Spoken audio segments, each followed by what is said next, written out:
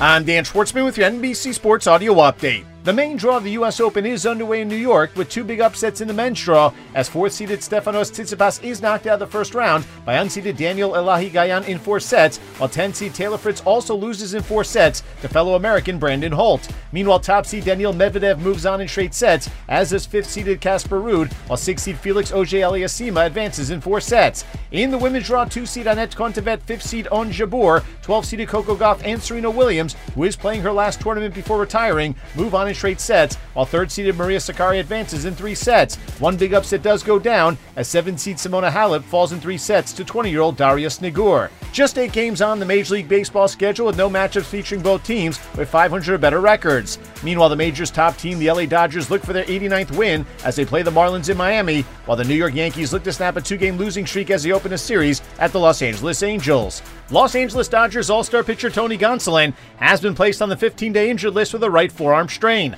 On the season, Gonsolin is 16-1 with a 2.10 ERA and was scheduled to make the start today versus the Marlins, but instead the Dodgers have called up Michael Grove, who will make the start instead. Minor League Baseball players are one step closer to unionizing, as the Major League Baseball Players Association has sent out authorization cards to all players. If 30% of players sign the card, a vote will be held, and if more than 50% of players vote to unionize, the MLBPA will then collectively bargain on behalf of the more than 5,000 minor leaguers. The Miami Dolphins have released running back Sony Michel, who last season helped the LA Rams win the Super Bowl. The former first-round pick of the New England Patriots has rushed for over 3,000 yards in 4 seasons.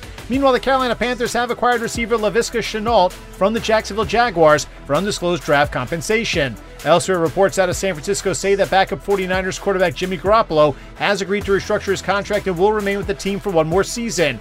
One of the most innovative offensive minds in the NFL has died as Ernie Zampese passes away at the age of 86. Zampese spent 24 years in the NFL, mostly as an offensive coordinator for the San Diego Chargers, the LA Rams, New England Patriots, and Dallas Cowboys, where he helped the team win Super Bowl 30. Washington Commanders head coach Ron Rivera has given another update on rookie running back Brian Robinson, who was shot twice in an apparent robbery yesterday in D.C., saying that the 23-year-old was doing well. Robinson suffered non-life-threatening injuries after being hit twice in the lower extremities. With your NBC Sports Audio Update, I'm Dan Schwartzman.